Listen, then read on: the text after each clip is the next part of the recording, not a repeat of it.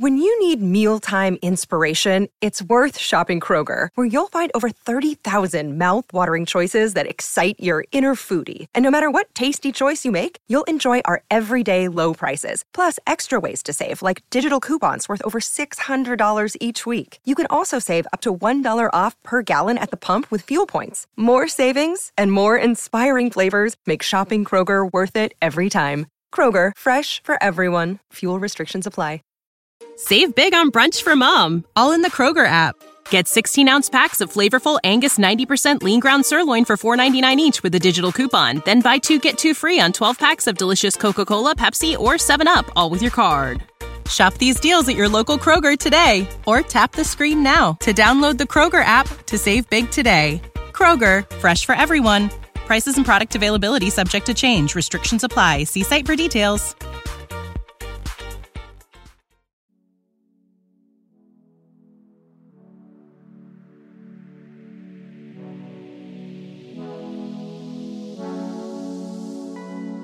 Hello and welcome to Hyperspace Hangout, a podcast by Star Wars fans for Star Wars fans. I am Matt Starwind. And I am Ezra Skyhopper. Welcome aboard The Outcast. This is the place for all Star Wars fans where we discuss your thoughts and theories about a galaxy far, far away.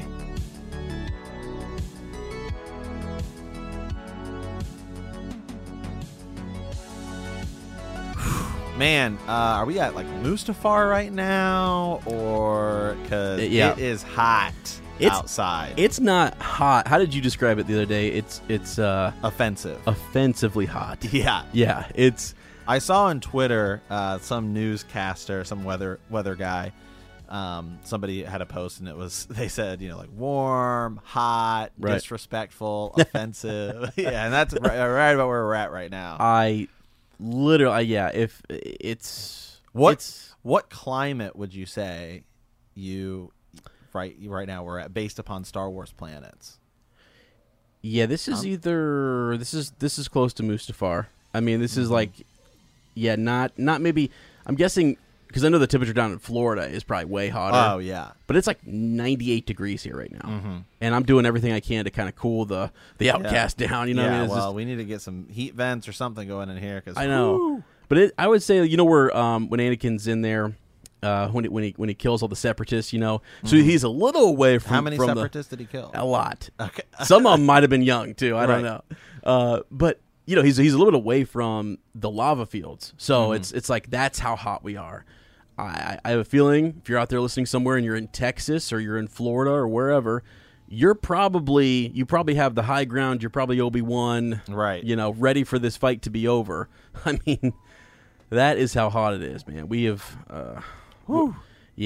So here we are. Yeah, right now I'm back in Ohio for the weekend. So Sir Ezra and I are hey, we're recording live, man. We are, man. I'm in what Ezra likes to call Echo Base. So this is the little hub I've set up here, and it's a little, I don't know. I'm still working on it. Okay, so I posted a few pictures on our Instagram. So if you want to go check it out, I'm kind of working on a little setup here.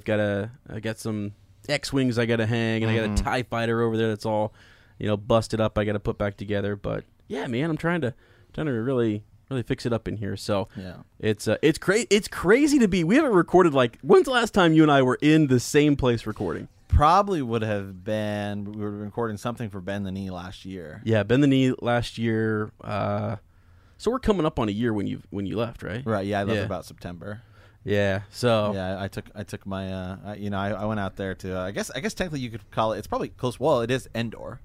Yeah, it's probably close to what you would consider the climate, and I mean it's just north of Endor, really. Right. You know how on Tatooine, it would be the forest moon of Endor. I mean, yeah, exactly. Right, yeah. So you know how on Tatooine it's it could be really hot during the day and dry, but at night it could be freezing. Yeah, so that's kind of if you live in if you were in Las Vegas or Phoenix or some place like that, some parts of Texas, West Texas. I'm trying to think of what Ohio would be.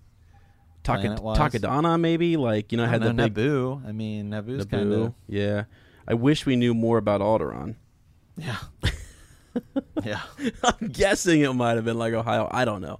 But anyways, yeah. So yeah, what was our question? Is basically, let us know. Hey, where would you describe based upon like a Star Wars planet your climate or your environment, geographical area?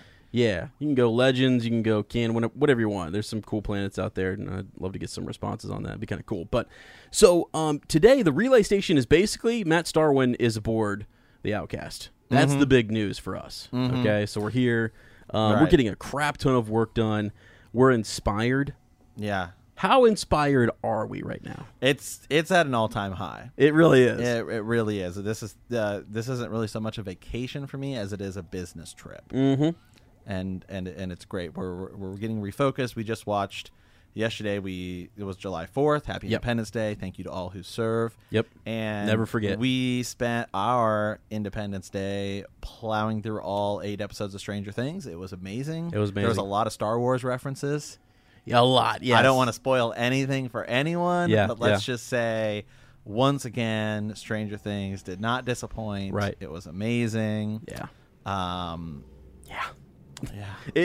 I today have been following all of the cast on Twitter. I've been doing all sorts of stuff, and it's just there are scenes. By the way, I'm sorry, I did retweet a few things on my Twitter that were definitely spoiler related. Right. So it's WompRat_2M. Just avoid that for a day or two if you haven't seen it. It motivated the heck out of us though, and it brought back all those feels, the nostalgia, everything. It just like I don't know. It's great. They're killing it. So it's great. Yeah. So we did that. Now we're talking about how all these other.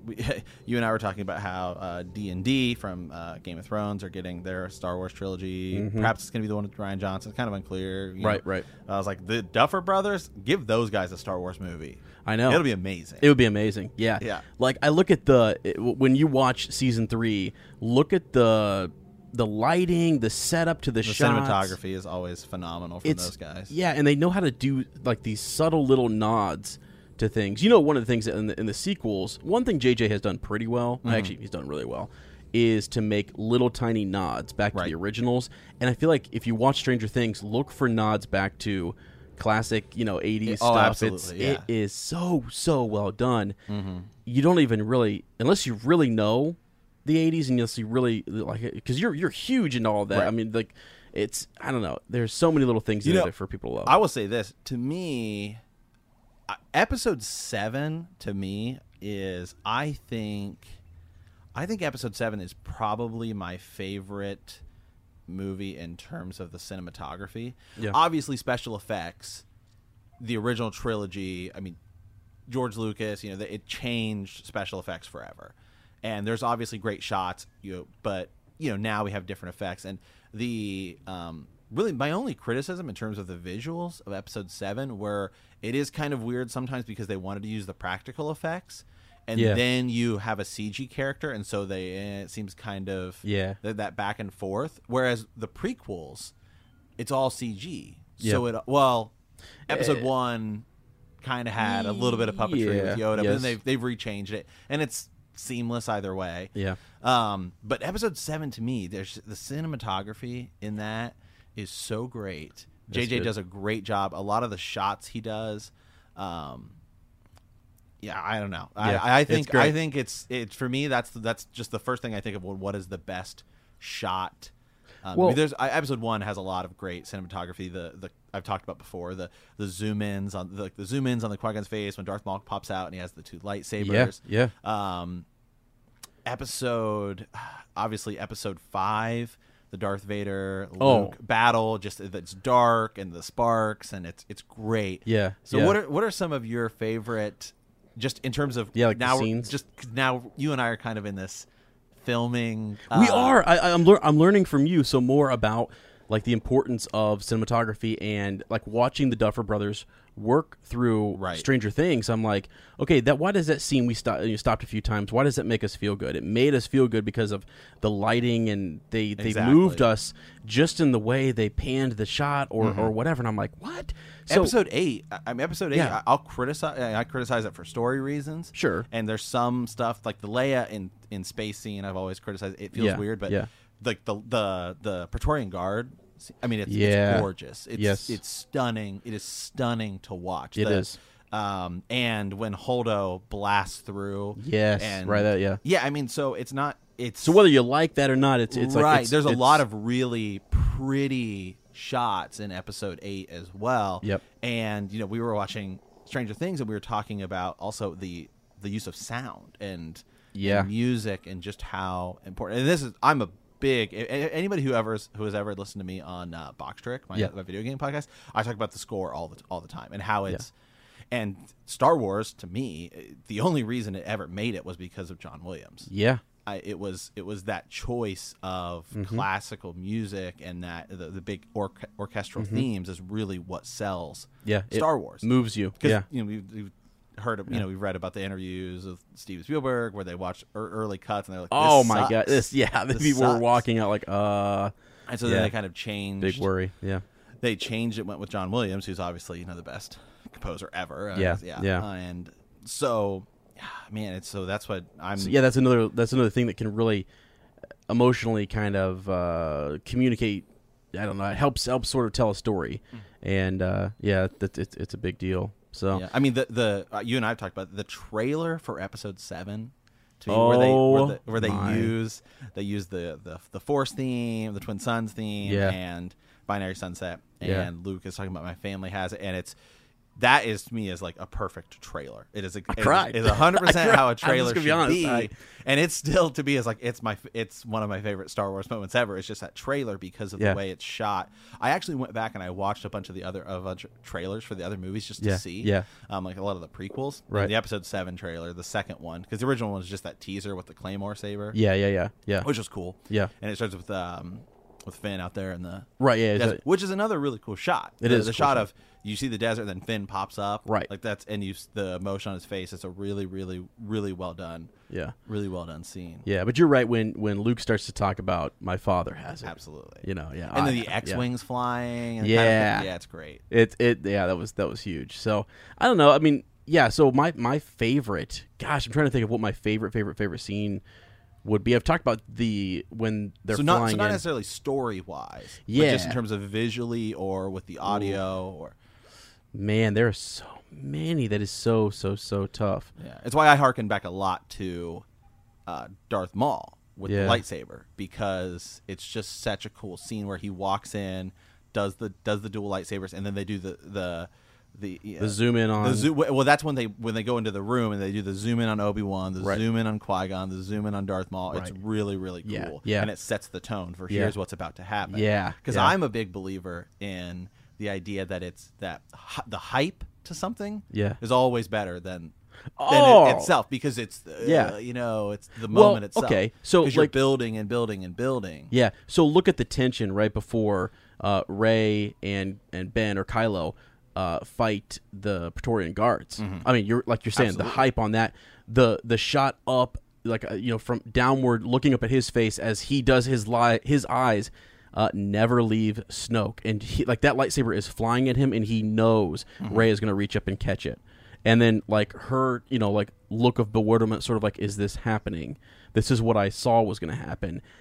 That's the whole.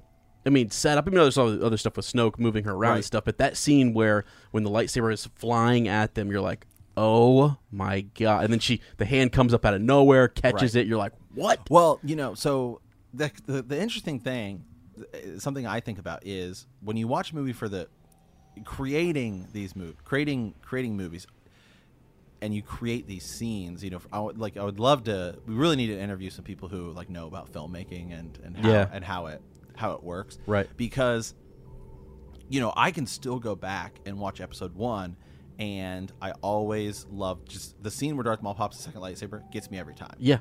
But there's always a difference between the first time you've seen something and then right. So moments when you go back and you watch something again and again and again, they become less suspenseful because you know what happens. Yeah. But so if you can create a scene where every time you watch it, the build up still feels the same or even close to being the same, that's how you've got a great. You've really done it. Yeah. Episode 7 at the beginning, where you see the new stormtroopers, and they're on the ship and they're going to Oh yeah. And it's flashing and it's black. And it's like, this is a new Star Wars. This is new. Yeah. I still think that's a really cool. That is a great shot. It's a really cool shot. Yeah, that's good. Thinking back to the originals, like, one of the reasons, 5, just when Luke is walking up to sort of meet Vader. Absolutely. I mean, like the lighting in that is insane. It's just red on blue, and that was hard to kind of. That was such a good shot. People talk so much about it that when they went to Return, they had to have that something similar with that, which was when he faced Vader again on the second Death Star, that green, now in red, it was so good. Mm-hmm. So yeah, I don't know. It's just got us thinking about all that kind of stuff. We've been looking up like vlogging stuff. We've been looking up all sorts of stuff, guys. Yeah. We are so motivated. It's insane. Yeah, episode 6 to me, when they're walking up to the Emperor, is a pretty awesome scene. He's in the chair. Yeah, it's just the set design is really, really cool. It's because before we had ever seen 1, 2, and 3 is the Emperor. This is the real guy behind Darth Vader, who's really the one pulling the strings. And then when you kind of get to see him, because in when you just see the holocron image of him, in 5 when he's talking to in 5, it's wow, there's this other who's guy. this guy? Who's this guy? Yeah, right. And then you hear Yoda kind of like telling Luke not to underestimate him. Mm-hmm. So there's that, and that wasn't much. They didn't need to do much, but you're like, okay, we already know Vader's bad, right? Really bad. Mm-hmm. So there's somebody else. Mm-hmm. That's sort of where it's like, whoa, that was the genius, I think, in 5 going into 6.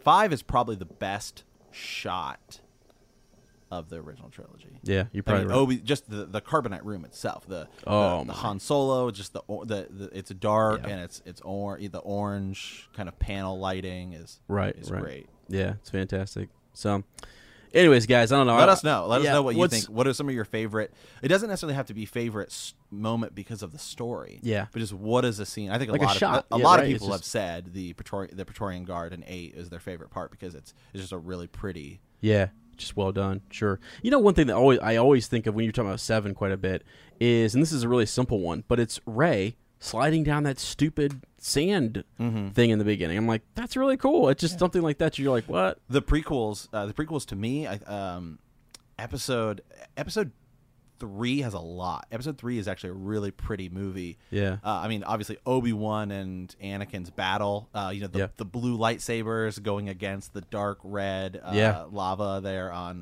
Mustafar. Right. Is really, really great. Episode 2, I still go back to it. The Obi-Wan Jango Fett fight where it's raining. Yeah. It's a really really cool shot because. Yeah, there's some cool close-ups there too. There are some cool close-ups, but it's dark and it's blue and it's raining and there's just that bright blue lightsaber is just I don't know why I just always really loved the way it's shot. I think it's really cool. Yeah. So that's cool, awesome. So hopefully we'll get some transmissions on that for next week and things we can kind of talk about that. And speaking of next week, real quick, we should have our good friend Tiffany. Tiffany O'Malley from Swish and Flick. She's been on. She's a huge Star Wars fan. She's been on several other projects, collaborated with some other Star Wars podcasts before, and so we're looking forward to having her on next week. So stay tuned for that. But let's see what Emily has in store for us. Incoming transmission. Today's episode, we have 2 origin stories from Nick Starwind and the Metal Mando, a.k.a. Jeffrey Keltz. We also have a transmission from Captain David Snagarian from the Nav 7. We also have updates, just some memes and sort of the meme war that is happening in the Hyperspace Facebook group. The recording we have today is absolutely epic, so we'll get that going here in a second for you guys. But yeah, let's go to Nick Starwind. So you want to read This Is Your Brother, and he is absolutely, by the way, what did he say yesterday? It was like... it was like a daily meme a day keeps Disney away. I know. And I was like, well, the funny thing about it is it's not like I ever asked him, hey, you be. He just got in and just. I know. He's killing it. He says, "This is Captain Nick Starwind," and he chose that. He didn't ask me about the name. He was like, "Hey," he just this is what he did. He just went ahead and did it.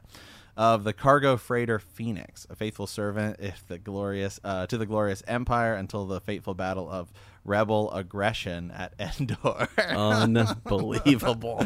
With no place for me in the New Republic, I wandered to the Outer Rim and took up the life of a gambler. I spent most of my days playing Pazak and hoping for the return of the glorious Empire, not the sorry imitation that the First Order represents. As far as my origin story goes, I can't really remember the time in my life that Star Wars wasn't in it. My favorite memory of Star Wars is watching the Clone Wars cartoon with my daughter. Expect more transmissions in the future. P.S. It's the extended universe, not Legends. He also says, I fully plan on getting the Disney streaming app. Thank you, because I'll be stealing your password. Yep.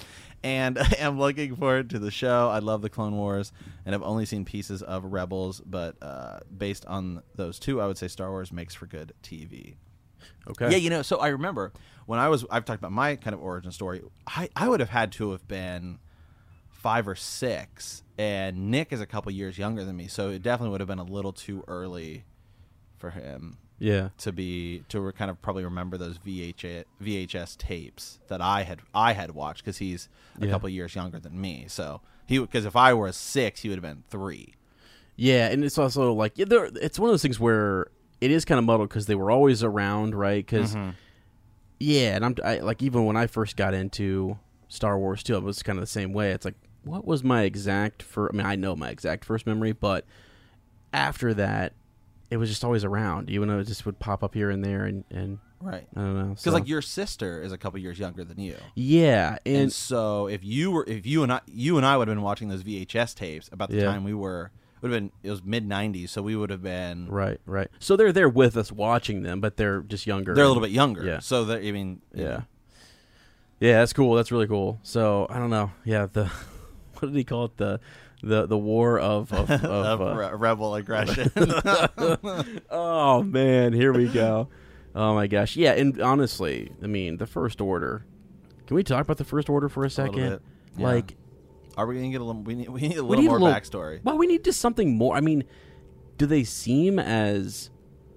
I don't know. It even though they destroyed a whole system in 7 and like Snoke's a big deal and the Resistance is not, I mean we just didn't really get to see the New Republic or whatever get wiped out, and then we have the Resistance and it's sort of like fleeting. It's just there's not a lot of. That's one of the things I think that makes Rogue One one of the best movies, because you and I have talked about before.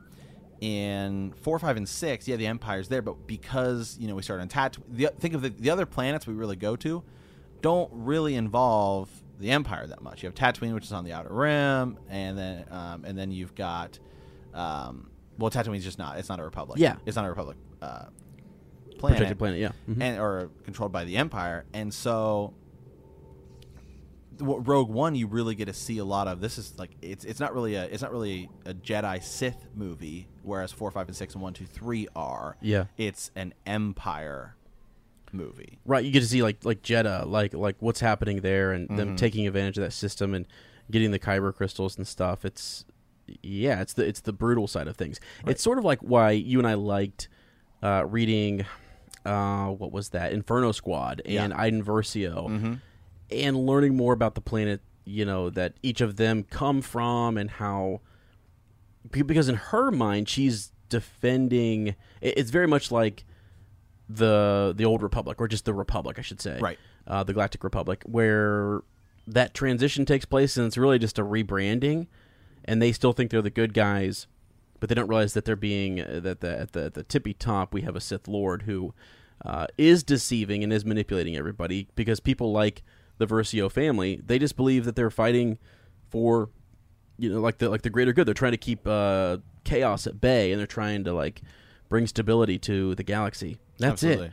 And so they don't really quite understand the whole big picture. And I think when Iden goes around and starts to sort of confront the rebels, you start to see oh crap, there's some really bad things happening, and we're polluting people's water at one point on some planet, and all that kind of stuff. So you're right. Rogue One shows us that side, if you will. So it's cool. But okay, awesome. So always good to hear from your brother. And he's just I say it I'm gonna say it every week. If you're not in the Facebook group and you're not getting your daily dose of memes, then you're missing out. So head over to Hyperspace, hang out there on Facebook. We have a group page going, and it's fantastic. So, okay. Now, we also have, we received a transmission, a rather long transmission, but I'm going to play the whole thing. I love it. Because, go right ahead. Yeah, I think this is fantastic. The origin stories that we get where people record their story. It's so great to hear. I mean, I know some people like to hear, like us to read the story, and then some people like us to send in their own voice, and I like both. I like both. Yeah. So and this guy plays music underneath it, which is great. Yeah, which is awesome. So we've got the Metal Mando. Yeah, the Metal Mando. So Jeffrey Keltz sent us something here, and I want to play it for you guys. So take a listen. Hey, Matt and Ezra. This is Jeff Keltz, a.k.a. the Metal Mando on Twitter. I've been listening to your Game of Thrones podcast, Bend the Knee, recently, and you said you were starting a Star Wars podcast, so I figured I'd check it out, and I'm glad I followed you over to this, because I went back and listened to every episode and really enjoying it. And on your last episode, it was actually a voicemail from Rural Farm Boy, and he talked about his origin story, and it got me thinking. Like, my origin story really isn't a lot different than anybody else at that point. I was 9 years old, and when the movie came out, my mom and dad saw it maybe 3 or 4 times, and I heard them just, gushing about it, and saw the commercials on TV. But at the time, they thought it might be a little too much for me, like a little too heavy, and I was kind of jealous because, my parents' friends saw it, and their, kids saw it, and but my mom and dad said, I'm not sure you're ready for this. So, but the weird thing about it is in the early fall on my birthday, my mom and dad bought me a newly released book called The Star Wars Sketchbook by Joe Johnston. And let me tell you guys, that was Star Wars for me for, a few months. Just flipping through that thing every day, just seeing those amazing concepts and drawings, and just seeing just hearing what everybody talked about, on the playgrounds, hearing my mom and dad talk about it, and, still seeing those advertisements and on the news, everybody going, just crazy about Star Wars. And for me, that was Star Wars for a few months, just flipping through this sketchbook over and over again, just, this amazing, visuals. And so in the fall, my mom and dad finally gave me clearance to go see this movie. And, in the Dollar Theater. And I believe it was 5 times that I saw it. And just, to be able to see in this sketchbook come alive on the screen, because, I had heard the music that my mom and dad played from the movie. And they actually had the Miko, I think it was Disco album. And that was like Star Wars for me also. I grew up on the Miko Disco soundtrack. I don't know if I call that a soundtrack, like a knockoff soundtrack. I don't know if you guys know about that, but it's out there. Check it out if you haven't. And so, yeah, man, Star Wars for me, my origin story was the Star Wars sketchbook. And then getting to see it in the movie theaters. Jeez, everything coming to life. What an incredible time. But, everything else kind of, like I said, mimics all your, what a lot of people have sent into you as far as their memories, watching it over and over in theaters, and then VHS when it came out, and all those things. But when you guys mentioned one of your favorite Star Wars memories, and what's weird about this is the thing that first came to my mind is actually in 1995. I'm walking through a mall. I'm kind of out of Star Wars at the time. For some reason, just doing other things. I was, like my handle's the Metal Mando. I was way into heavy metal and a few other things, and out of the corner of my eye, I see the Star Wars logo, and I'm walking by a KB toy store. I don't know if you guys had KB toy stores wherever you grew up. I was like, hey, wait a minute, let's go over here and check this out. So his little stand, it kind of was like they put in the aisle, like kind of like out from the actual store into the aisleway, so you couldn't miss it. And I was like, what's going on here? I collected these figures when I was a kid, and these are not the same figures. And like I see, my favorite character, back then was Boba Fett. And I see this nice looking Boba Fett. Okay, I know they were buff figures, but at the time they looked really nice. Okay, but I was like, can I just buy one action figure? Do you mind just, for old time's sake? She goes, yeah, whatever. It's only $4.99. What a great price back then, guys, right? $4.99. So we did our thing. Went to the food court at the time. Did the old Cinnabon, whatever. Whatever we did. And on the way back out, I was like, man, look at those figures over there. Can I just go and look at those again? She said, yeah, sure, whatever. I go, hey, this Darth Vader looks pretty good, and, man, this Stormtrooper, I'm liking that, too. So, you mind if I just pick up, a couple more? She said, yeah, that's fine. So, I walked out of the, the mall, just happy as ever. Just had 3 Star Wars figures, And that's, dude, guys, this is what I'm talking about. This is what did it for me. We kindled everything that I once knew about Star Wars, but really never forgot. It was just kind of like hidden in there, Just... It made me feel like a kid again, and that's to this day, from that day on until today and into tomorrow. Every time I think about Star Wars, it makes me feel like a kid again. And the crazy thing is, guys, a few days later, I went back to that KV store and I cleared them out of every figure they had, 20 so or whatever they might have had from the previous waves. I think there might have been 4 or 5 waves released at that point that I didn't know of. And I know that the Shadows of the Empire came soon after that. And I was really, into the whole Shadows of the Empire thing. That's another thing that really brought me back in, to my Star Wars fandom from being a kid until, like a mid-adult. And guys, man, that was it. It was like onwards and upwards. And my collecting habit just went crazy. I have, because of what I saw in that mall that day, got me just whatever it was, man, just unleashed the force in me. And I've collected every single figure. I think it was from 95 to 2012, loose figures. Well, I bought them carded, but I collected them loose, took them out of the package. Every single figure from 95 to 2012, whether it be single-carded, deluxe, in a battle pack, mail-away, convention exclusive, vehicle exclusive, whatever it may be. Sometimes I had to go on eBay to get the exclusive figures that came with the vehicles, because all I wanted was every single figure that's released. So I have the complete collection, guys, of every single, no matter what it was, loose figure from 95 to 2012. And at one point I had them displayed on shelves, took pictures. I do not have them. I can't find them. I don't know if I lost them on a previous computer. I do have a collection from 95 to 2000 in the closet, which maybe I can share with you guys sometimes, which I've kind of put out there a few times elsewhere. But hey, just kind of a maybe different, maybe favorite memory as far as Star Wars is concerned. But hey guys, that's my origin story. Kind of same from a lot of others, but my favorite memory might be a little bit different. So hope you like that take, and can't wait for your next episode, guys. And this is Jeff Kels, a.k.a. the Metal Mando, and may the Force be with you. Always. Bye. And may the Force be with you, too. Yeah. Yeah. Always feels good to hear that. Yeah, so it is a little different. Like the collecting side of things, I think, is really cool. I've been fascinated by collectors, and I love going to Celebration and seeing what people like the vendors and stuff. Mm-hmm. It's insane. We met the guys over at Rebel Toys over in Delaware, Ohio. Remember that? Mm-hmm. And boy, I mean, they're big time toy collectors. The stuff that they know it's crazy, and just meeting them and getting that different side of it, because Star Wars, this is really actually a challenge that we had when we were trying to put this show together, because we said, okay, we know we want to do a Star Wars podcast, but what do we do? Yeah. Because Star Wars is so big. You could have a Star Wars podcast just on toys, just on books, just on the movies, there's so many.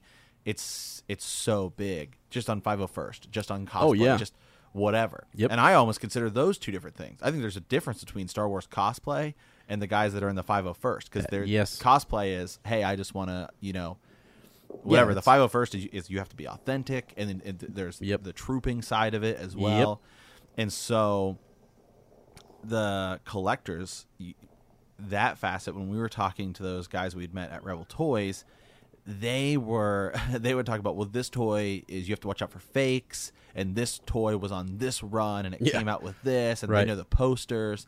And you and I were talking about, like, you know, what are some of the things that we want? And I had mentioned to them, you know, I'm kind of looking for the promo poster from episode 1, where it's young Anakin on Tatooine walking and his shadow is Darth Vader. And they're like, yeah, for that you're probably looking around $100 on eBay if you want like an original one. Yeah. And I was just like, wow, you know, like, you guys know all of these different posters. Yeah, they knew that, like, because you don't often think about it, but an original poster versus like a reprint or whatever, it's like big deal, big difference. Right. Yeah.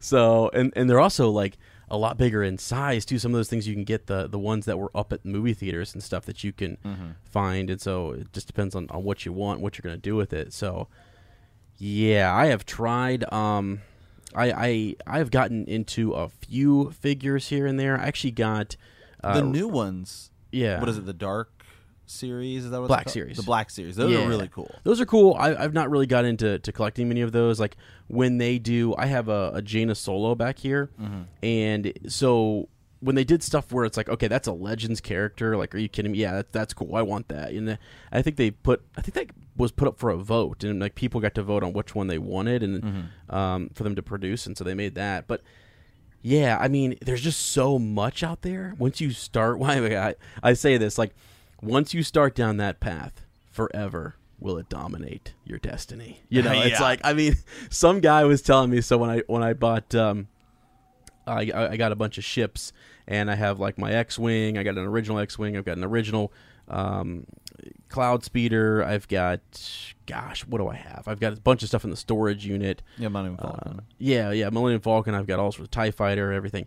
And some of it had cardboard, the original cardboard box, and he brought it. Well, those are huge. Yeah, and he was like, man, he goes, once you go cardboard, you don't go back. And I'm like, what? He's like, dude, literally it will drain your pocketbook. And he was like, hold on to these cardboard boxes. Some people will literally pay so much for Absolutely. them. So I have kind of a video game collection. Because yes, you do. As now we're entering into that age where, do I buy physical or do I buy digital? And as games are becoming, it's easier and easier to buy digital, and people like myself, like I do that kind of retro collecting. Yeah.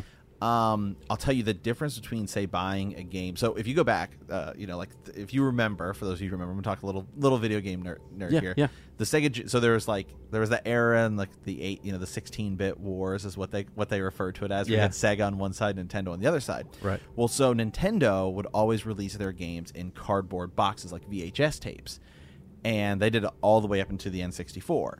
Whereas Sega had hard shell cases, so it's a lot easier to find those because they hold up better over time. And so the prices of complete in-box games for, say, Nintendo games are much, much higher because they're cardboard, and if you take the game out, it wears down over time. And then you have people who say, well, it's not just about the box, it's about the sleeve that it goes in and the manual and stuff like that. Yeah, there's definitely a market out there where it's the complete inbox. Now, I myself, when it comes to old cartridge games, I don't really care about that because it takes up a lot of space. Sure. And it does look nice on your shelf. But now there's places, and I'm sure this exists for other things as well. There's a really cool website called, I'm blanking on it. It's like the Completion Project or something like that, where people have done digital scans of all of the old labels and things like that. So you can print them out. Because, a lot of games, once you got to like the DVD era, like the PlayStation to Xbox era, they're all DVD cases. They're just standard DVD cases. So they've said, well, you can just go buy DVD cases and you can print out these labels, and that way if you can't find it, you just find the disc. Sure. And so I'm sure that something like that exists in a lot of other fandoms where, hey, people have there are resources out there. So if you happen to be a collector or something and you know of some cool resources for people, that's something that we ultimately want to do with this podcast, is because the idea is it's open to all of Star Wars, and so eventually we want to get some 501st people on here, and some cosplay people, and some toy collectors, because I think your kind of expertise area is the Legends, whereas my kind of expertise area is the Star Wars video games. And so we want to bring in some of these people that know prop making. I've seen really cool videos on YouTube where people they buy toys. They'll buy like the $12, like say Han Solo blaster, and they'll say, okay, you can paint it like this, you can do this, and it makes it look far more authentic. Yeah, exactly. Yeah, there's a guy we used to follow. I forget what his name, but who did that and doctored up all of those things and made them look like toys look like legit off the screen, right? Props and stuff. So. Yeah, if anyone is into that or considers them, even if we're not looking in anything. I mean, I'm sure there are air quote expert in whatever it is, whatever you're into. I'm sure there's poster collecting. I'm sure there's tons of different areas where people are, that's their area of expertise when it comes to Star Wars. Yeah, let me show you something that Jeffrey was talking about here. He brought up the. Let's see, the sketchbook. Okay, so the Star Wars sketchbook. I saw these at Celebration, and I mean, wow, they're like fantastic. So it's a lot of just they had one I think for each film, and I was looking through some of the. I think they had one for either Empire or Return. I can't remember, and they had a whole pouches full of these things. They're just rectangular sketchbooks, and you can flip through them, and they've got such cool artwork in it, and so I can see how he would get lost in something like that, as a younger kid and stuff. They're just it's fascinating because there's so much detail in the drawing, and you're like, whoa, there's some of that concept, artwork and stuff. So now the thing I hadn't heard of was this what is this, the Meko or the Miko, is that what the Miko disc soundtrack is something that he brought up, so we'll have to play some of that because it looks really interesting. It looks kind of metal-y. They've got like a Star Wars themed Cantina band and some stuff I'm seeing here on YouTube, so I'll have to look into that a little bit. Did not know about that. So, well, I love when people like drop something on me, something I haven't seen. I'm like, wait, what is that? It's like when you did the whole Laserdisc thing. I'm like, oh, seriously? Something else I have to be obsessed over? So, it's just really, really, really cool. So. Yeah, if you have anything something that you think is, either from the 80s or early 90s or whatever that you think Matt and I would like, just, shoot us a link and we'll check it out. So yeah, absolutely. If there's one thing I love doing, it's research and on new things, especially when it, something like Star Wars. Hey, absolutely. That's the thing. The Star Wars fandom is so large, it'd be impossible to know it all. No, exactly. And you had watched kind of a documentary on Netflix about the toys. Yeah, what was that? About a year ago, I remember you watching that. Yeah, Kenner was doing something, and Kenner is a toy company. Yeah, it was. They got the rights to the original. The Toys line. That Made Us, or something, was the documentary. Right. Yeah, and it was sort of the backstory, and that is amazing. It's on Netflix, I believe, and it's talking about how George was sort of in a pickle, and he was trying to negotiate with people for merchandise rights and stuff like that. And they, it's just so funny to hear the story of the guy who goes up there and gets the pitch about all of this and knows a little bit about Star Wars before it comes out and has to go back and have toys ready. And it's so nuts. I think one of the cool things in it was like they didn't even have like toys ready to go when people walked out of the theater because we didn't know how all that was going to go. Exactly. And there was like the Christmas mail away thing where like, okay, so you basically got this sleeve that said you got to order on Christmas what you wanted and it was going to come later or something. And it was just like such a bizarre little story. And yeah, they had the rights to that for so long and got to make the original toys. And it's really such a business risk because okay, we'll make these, but if Star Wars flopped, well, they didn't know.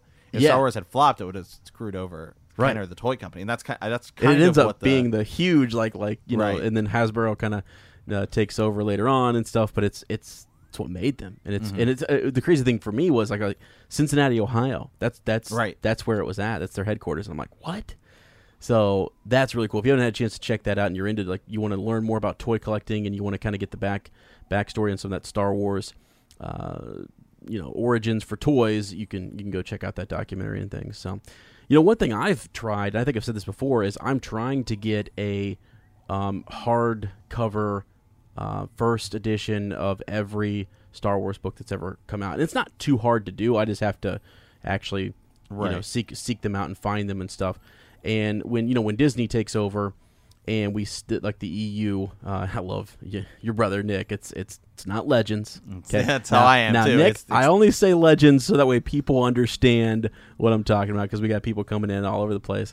When they stopped with the extended universe and they sort of said we're done with that, it's like I wanted to go back and find some of those books. I want to get as close to new as I can get, first edition, whatever it may be. So I found some really good signed Thrawn trilogy books the other day, and unfortunately they were signed specifically to someone else. They're selling them like $10, but they were like, I looked at the book and I'm like, it's in pristine condition, like with a protective sleeve and everything. So that's my obsession, is I'm getting into all of the book collecting and things like that. So let us know what your obsession is with Star Wars. So right. What is our friend Brian he got did his first troop for Rebel Legion, and was just messaging us today on the Facebook group and talking about going up to see Weird Al, like up in Cleveland, and talking about sort of that connection, Weird Al's connection to Star Wars, and then he's into trooping and stuff with the Rebel Legion, and it's just fantastic. Well, one of the guys we met when we did the charity event last year, Jeff Rice, who's he did was Boba Fett, and he had he has like the movie replica,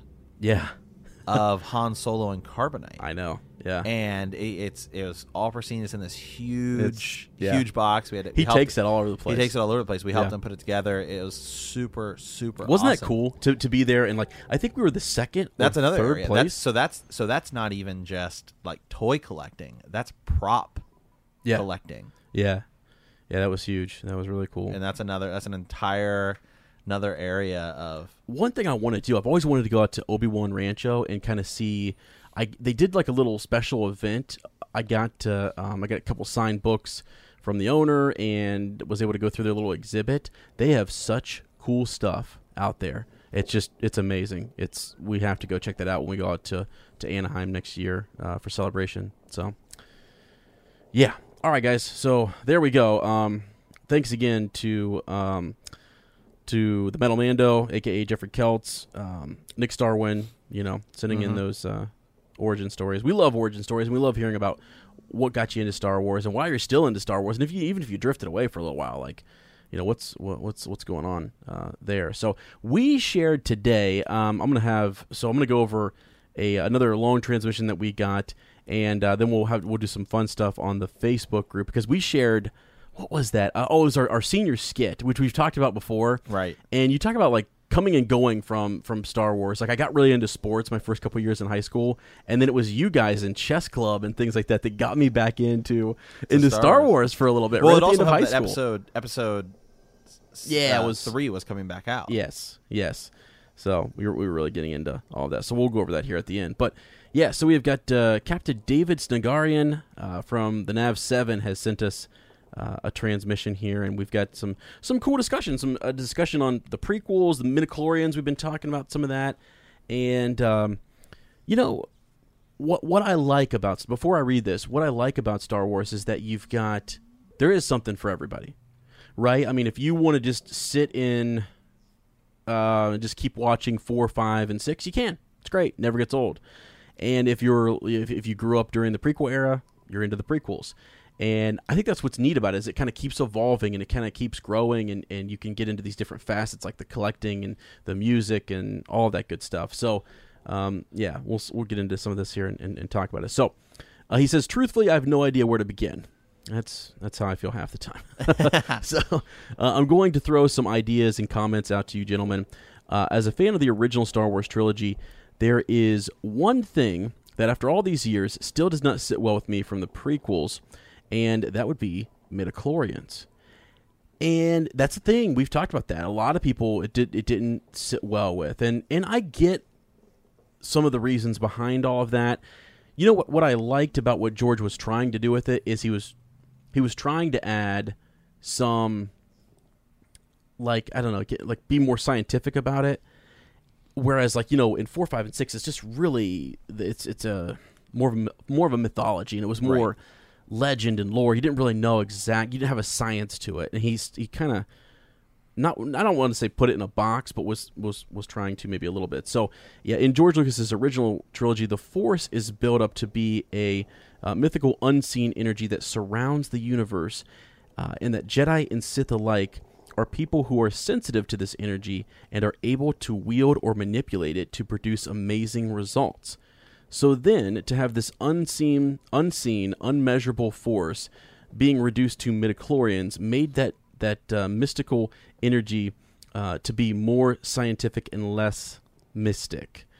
And so I think he articulates a lot better in his transmission, but I get it. You know what I mean? I do, and I think so. Well, as we rewatched episode 1, watch the scene where Qui-Gon is explaining it to Anakin, and it's almost as if they're telling the fans, because Anakin's like, I don't get it. And he's like, you will in time. Yeah, you will. Well, and what's funny, his next paragraph is that, like, he says, especially since it was never mentioned before in the original trilogy, nor in the books that came after Heir to the Empire, etc., which brings me to my next point. So before we go to his next point, I will say to our good captain here that one thing I like about George is he's risky, and he's willing to try things like this. He tried it, and I don't think it worked. And he moved away from it and never came back to it. I wonder if really it was less about, hey, it's less about the idea of let's make it more scientific and make it, now we went from having all of the Jedi be this myth to here they all are. And we have a huge academy where they're studying all of these things, and it makes sense to me, not that the Force is all these midichlorians, but that because there's an academy, these Jedi believe there is a more scientific background to it, just because of the nature of where they're learning. Yeah, another thing. So think about like maybe like an ancient, or like how do I put this, like a kung fu master or whatever, who, like, how do we know that this master is better than this master? That's what we always want to do, is we want to rank people, and we want to put who would win in a fight. That's just fun stuff we like to do. And I think that's sort of what George was trying to do, is to say, okay, how do I communicate that Anakin has more, as he says, more midichlorians than even Yoda? And so what does that mean? He's essentially created by the midichlorians, that the Force has created this being. I don't know. I mean, it's maybe there was another way to do it, and this is just the way that he attempted, and then it just kind of whatever, and he moved on, because he's right. I mean, he moves on, and we never come back to it, not even in the next. Well, I think because there was such a pushback. Yeah, and people were just sort of like, well, I don't understand that. So you think back to Kung Fu Masters, and I'm just using this as an example. Go look at, this is so fun. I can't believe I'm making this comparison. Has anybody you've seen Kung Fu Panda, right? Right. I'm sorry. I'm going to do this. Yeah. Like, the different masters have different skill sets, and I think that's sort of what distinguishes them, is that one is good with this technique and one is good with that technique, and you kind of wonder.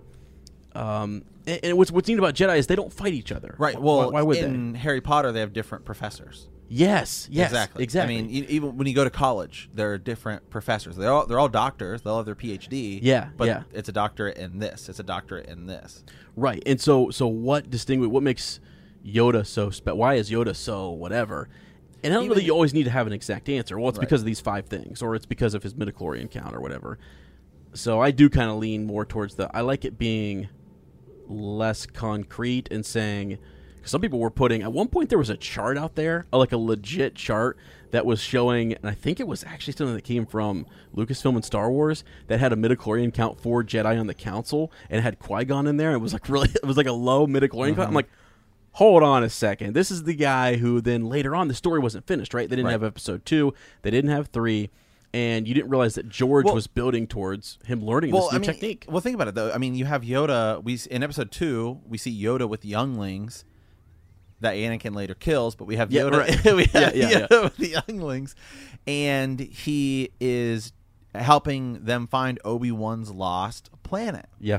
And so, even if they brought up midichlorians, let's say twice, 2 more times in those movies, it still wouldn't have really changed the overall aspect because the originals had already been filmed, and Yoda didn't have time to teach Luke, well, it's really the midichlorians and all of this. Right. And all of this stuff. I think it was just because the Force had gone from, as he's saying here, this mysticism to science. Yeah. But I think what they were going for was, we're going to try and show that it's this academy. Mm-hmm.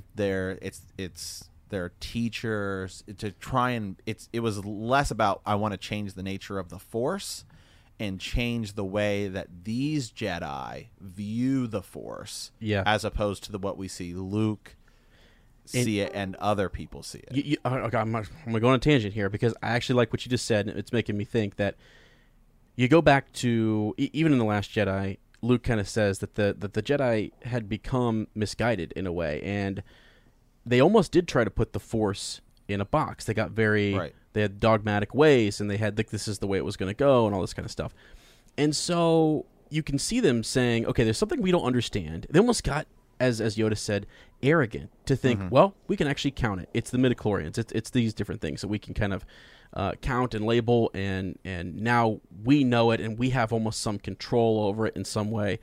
And as Yoda grows and learns and sees their mistakes, it's sort of like, no, the Force is in everything. It's in the in the in between places. It's both light and dark. You know, even Qui-Gon says you have to. It's the living Force. Yeah, there's a difference. There's a different. It's about how you use it. It's not about all of these things. And I mean, again, I'll go back to Episode 1. It starts with Qui-Gon saying, "Sith are back," and Mace Windu saying, "We'd know about it." Yeah, to Mace Windu saying, "There's no doubt about it. The Sith are back." The Sith are back. And then in Episode 3, when Yoda says, "We failed." Yes, they had. They truly had, and I think that was sort of that's anybody who's they're trying to take something that's very, as Captain David said, you know, like there's something that's really mystical and we don't understand it, and they tried to put these labels on it, and you can't do that with the Force, and so it failed. And so I guess George doesn't even bring it back up again later on, so maybe that's the whole point. And even how much of in episode 1, when Yoda says, "I don't think we should train Anakin because he's I don't think he could become a Jedi. He's a little too old." Right. And it's, as you said, they're almost trying to say we're above the Force. We've mastered the Force, and that's not at all how it works. Right. We know how these things can go. Yeah. So look at Rey. Rey's awakening is like she didn't even need anybody. The Force can actually just teach her things. Right. She knows how to do Jedi mind tricks. Who taught her that? Right. No one. And I think that it could have been cool. It could have been explained more. Yeah. In those prequels, but there was such pushback that George just said, because the same with Jar Jar Binks. Jar Jar Binks, he clearly had a bigger plan for, and then he said, "Well, okay, I'll kind of change it," because everyone pushed back. So and much. what's sad is that, like, you take those two things out or whatever, or tweak just a little bit of the Jar Jar stuff and take midichlorians out, and just say there's another way to label Anakin. If you could find another way to say that, okay, the Force created him, or help us understand that, and we don't.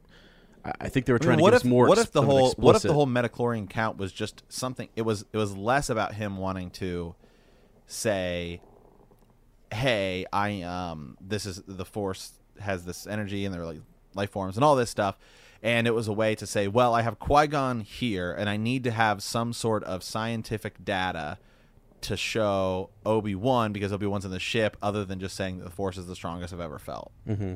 And so that's why, because he does the blood sample. Yes, right. And maybe it was just a way for him. Yeah, I mean, I think they were looking. I don't think for that it device, was, but I don't think it was. But that could have been part of the conversation. Is, well, here we go, and here's a way. And the midichlorians could have been something later that they built up to, but then there was such pushback they just scrapped it, and so when they do a full, I know there's been documentaries done on George Lucas and Star Wars and things like that, but there's going to be one day where they sit down and they're going to go over like a lot of this. And listening to at Celebration David Filoni and some of the people who were close to him through this whole process, he does things where it's sort of like he'll say, "All right, yeah, go ahead and run with that and do that," and he's letting other people kind of do their thing, and then he'll come back later and say, "I thought about that a little bit, and let's rein it back in." But he wanted them, to kind of run with their ideas and stuff, and he just. The phrase he always says is just don't be afraid. Try something different. Bring Darth Maul back. Sure, yeah, we cut him in half, but it's Star Wars, so we can bring him back. Right. You know, so that bit I kind of like. But anyways, let's continue on here with Captain David Snugarian's transmission here. So he says, so which brings me to the next point. I can see why fans, especially diehard fans, are so disappointed with the new sequels. I was a fan of the Timothy Zahn Thrawn trilogy. Unfortunately, I never kept up with the books, but I did enjoy the first book trilogy. All of these trilogies, that's true. There's so many.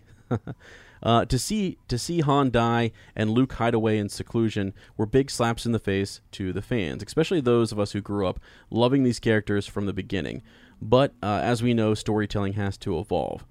In movies and TV, there are always better storytelling and twists and plots that surprise us. What makes The Empire Strikes Back the best in the trilogy would be the two twists. Vader is Luke's father, and then when Yoda reveals to Obi-Wan that there is another when Luke leaves Dagobah. Whew. And those are huge moments, and those are hard to top. And that was, that's what makes Empire such a big deal. So, they upped the ante. So for The Last Jedi to go in and reveal that Rey is a Skywalker wouldn't be much of anything other than repetition, which is the biggest complaint people have with The Force Awakens. True, yeah, people were kind of saying it's too repetitive, it just repeats things. So sure, and that's basically, it's basically a New Hope remixed. I, for one, am a big fan of The Last Jedi. Think about it. From the posters and character posters and artwork for the movie, all the marketing was different from previous Star Wars movies. It was darker, lots of black and red, and characters had their heads chopped off. I knew we were getting something different. I think The Last Jedi is the most visually stunning movie in the series. However, I don't think it is the best movie in the series. It definitely has its flaws. It is a very emotional movie. It messes with our emotions, whether it's anger or disappointment. It presses our buttons. For me, The Last Jedi had moments that took my breath away that the prequels did not. When Holdo crashes her ship at light speed into Snoke's destroyer, the whole theater was quiet. Right, that was huge. That was a big moment. Mm-hmm. The Battle of Crait was visually stunning. Luke's battle with Kylo was a huge surprise. I truly felt Luke's pain and disappointment during his interaction with Rey. I know Matt loves the prequel trilogy, and I don't want to diminish that, and I think that's what makes Star Wars great. We all have our favorite characters and favorite moments. I just don't think that there will be things we will never see cross over from the books, comic books, or cartoons into the last movie. With all the extended universe that is either canon or not, I think Lucasfilm realizes that there are people whose only interaction with Star Wars are the films, and they will never do anything to confuse them. Other than release Solo in the middle of releasing sequels, to which my parents asked me, didn't he die? Mm-hmm. Yeah. So unfortunately, I don't think we'll get Grand Admiral Thrawn, Ahsoka, or Mara Jade in this finale. However, I do look forward to your further transmissions as we draw closer to the conclusion of the Skywalker saga. I will be sad if the Skywalker name and bloodline ends. So here's to hoping for a great conclusion. May the Force be with you, Captain David Snugarian. And yeah, I mean, I think he's definitely probably right about, because we had that conversation, like, would we see someone step on to the big film, someone who we haven't seen before, right, in the extended universe, and in this next movie they'd have to be really crafty about it, right? It'd have to be something that, like they introduced Holdo. We have no idea who that is in the last movie. And we're like, okay, cool. It was Leia's old friend, and right. and they brought her in. But it wasn't someone who had all this backstory and legends, that all these different things that you had to know all this stuff. It's sort of like the mainstream, audience member just seems to be able to walk into the theater and say, all I've watched is the films, and absolutely take me away. But I do love when there are little tiny nods. When you mention maybe, like, a character mentions another character or something like that. Mentions, like, a bounty hunter who's a famous bounty hunter in maybe the EU. And it's really not that big of a deal. To the audience member, they just think, okay, it's another bounty hunter.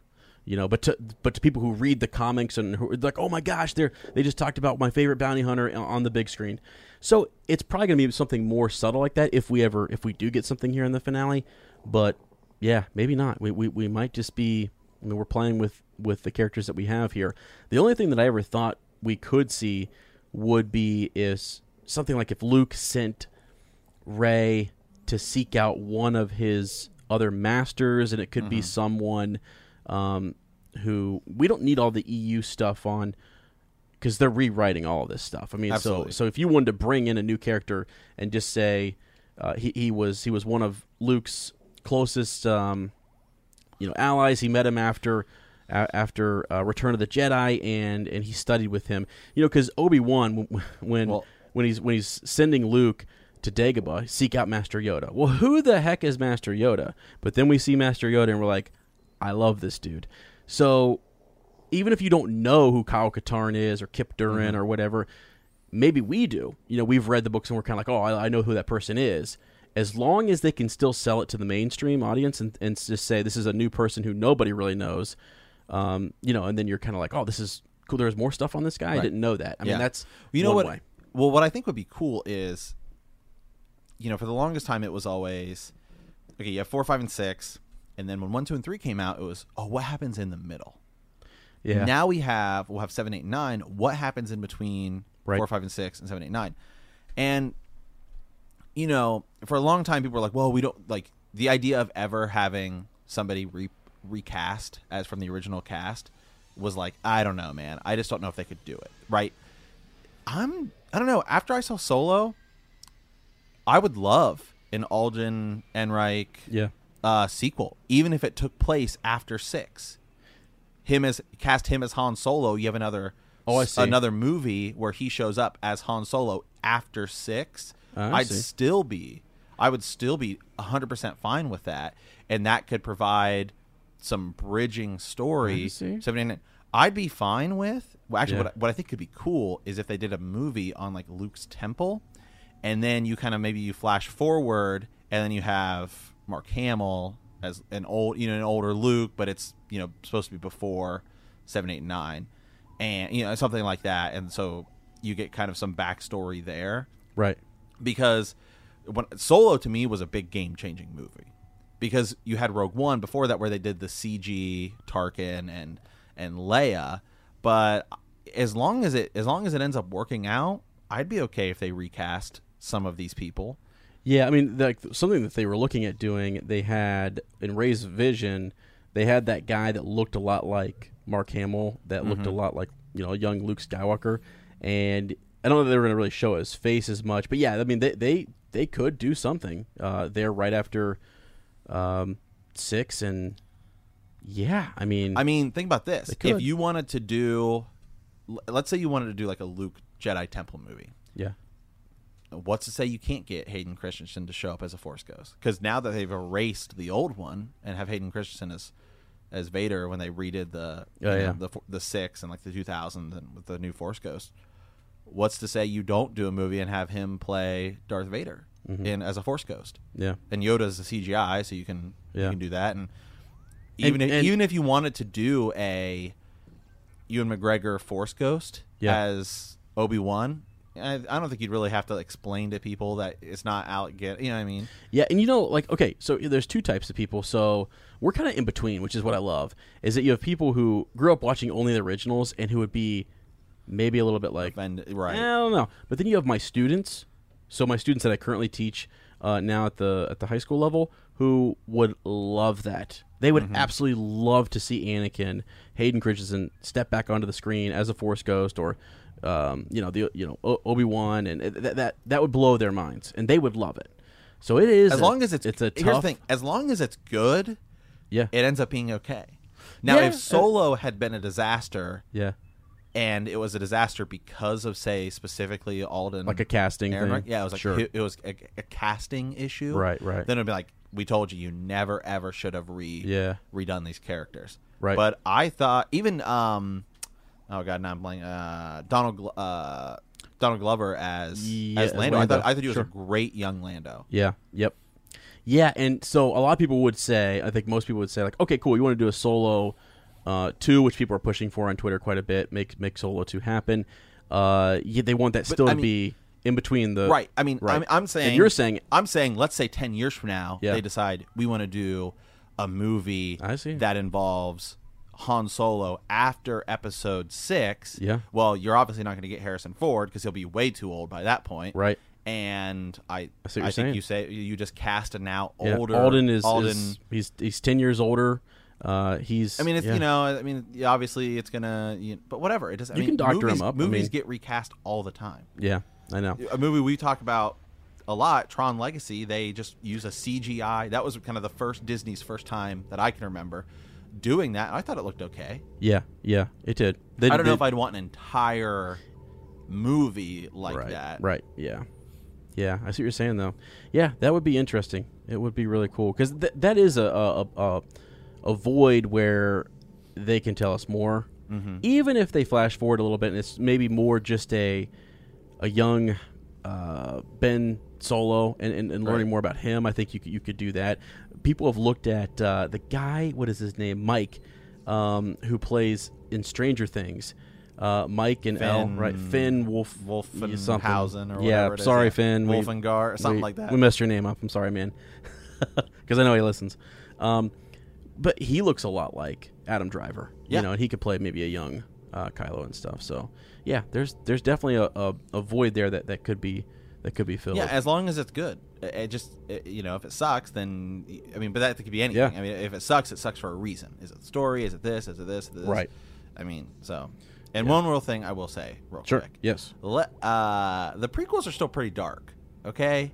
Hey, they are. There's heads get chopped off in the prequels. That's true. Okay. Go ask Jango Fett or Count Dooku. Right. Okay. That's a good point. That's a good point. Yep.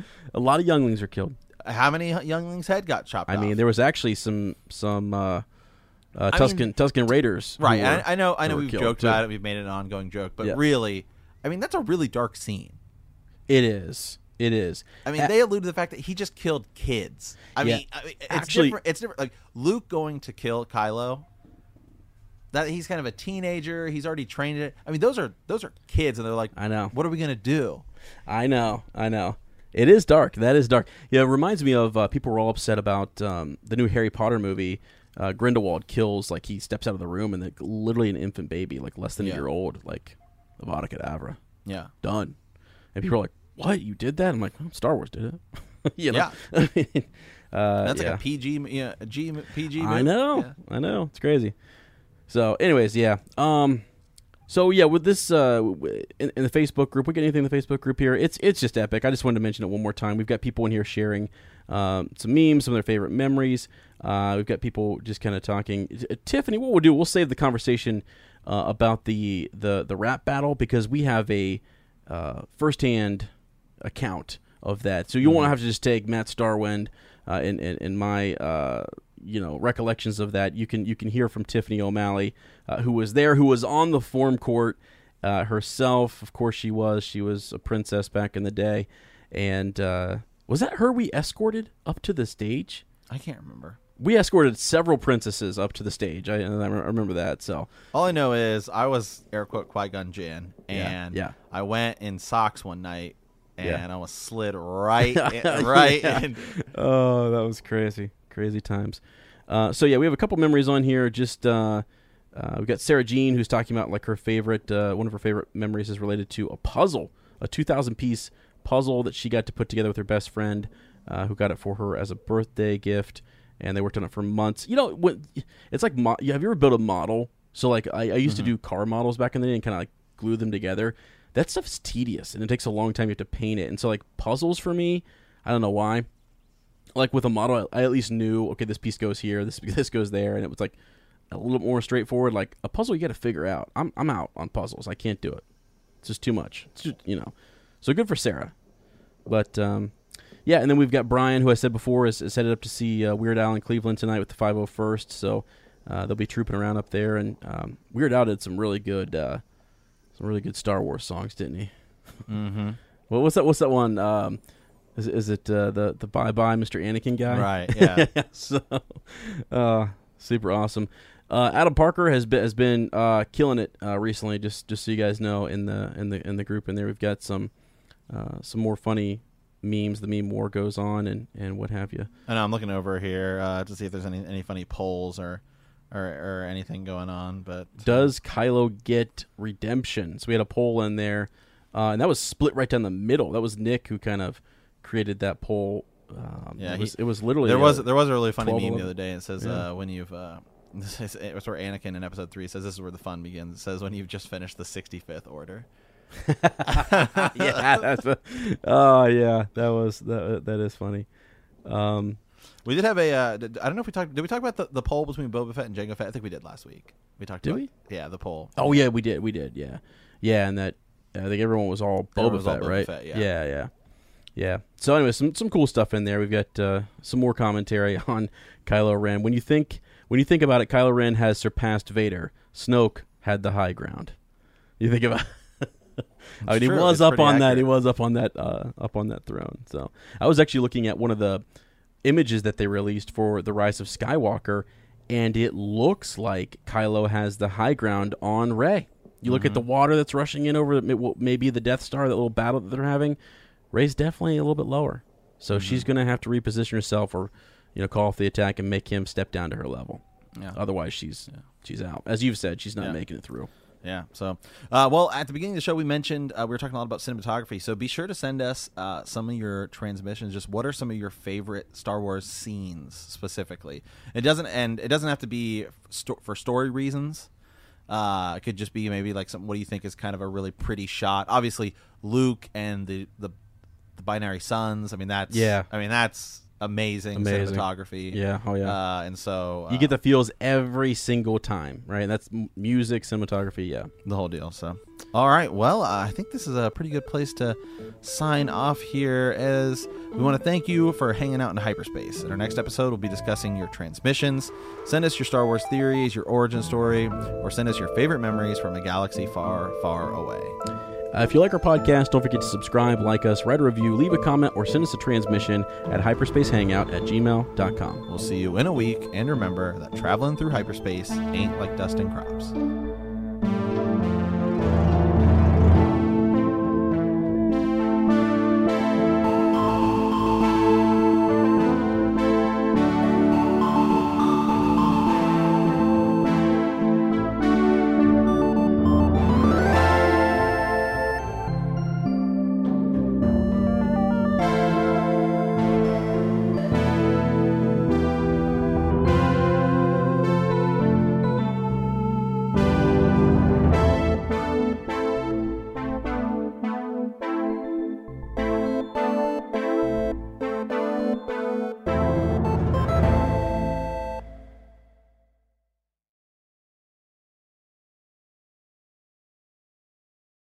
You know how to book flights and hotels. All you're missing is a tool to plan the travel experiences you'll have once you arrive. That's why you need Viator. Book guided tours, activities, excursions, and more in one place to make your trip truly unforgettable. Viator has over 300,000 travel experiences to choose from. Everything from simple tours to extreme adventures, and all the niche, interesting stuff in between. So you can plan something that everyone you're traveling with will enjoy. Real traveler reviews give the inside scoop from people who've already been on the experiences you're considering. So you can plan with confidence. Free cancellation helps you plan for the unexpected. And 24/7 customer support means you can travel worry-free. Download the Viator app now and use code Viator10 for 10% off your first booking in the app. Find travel experiences for you. Do more with Viator.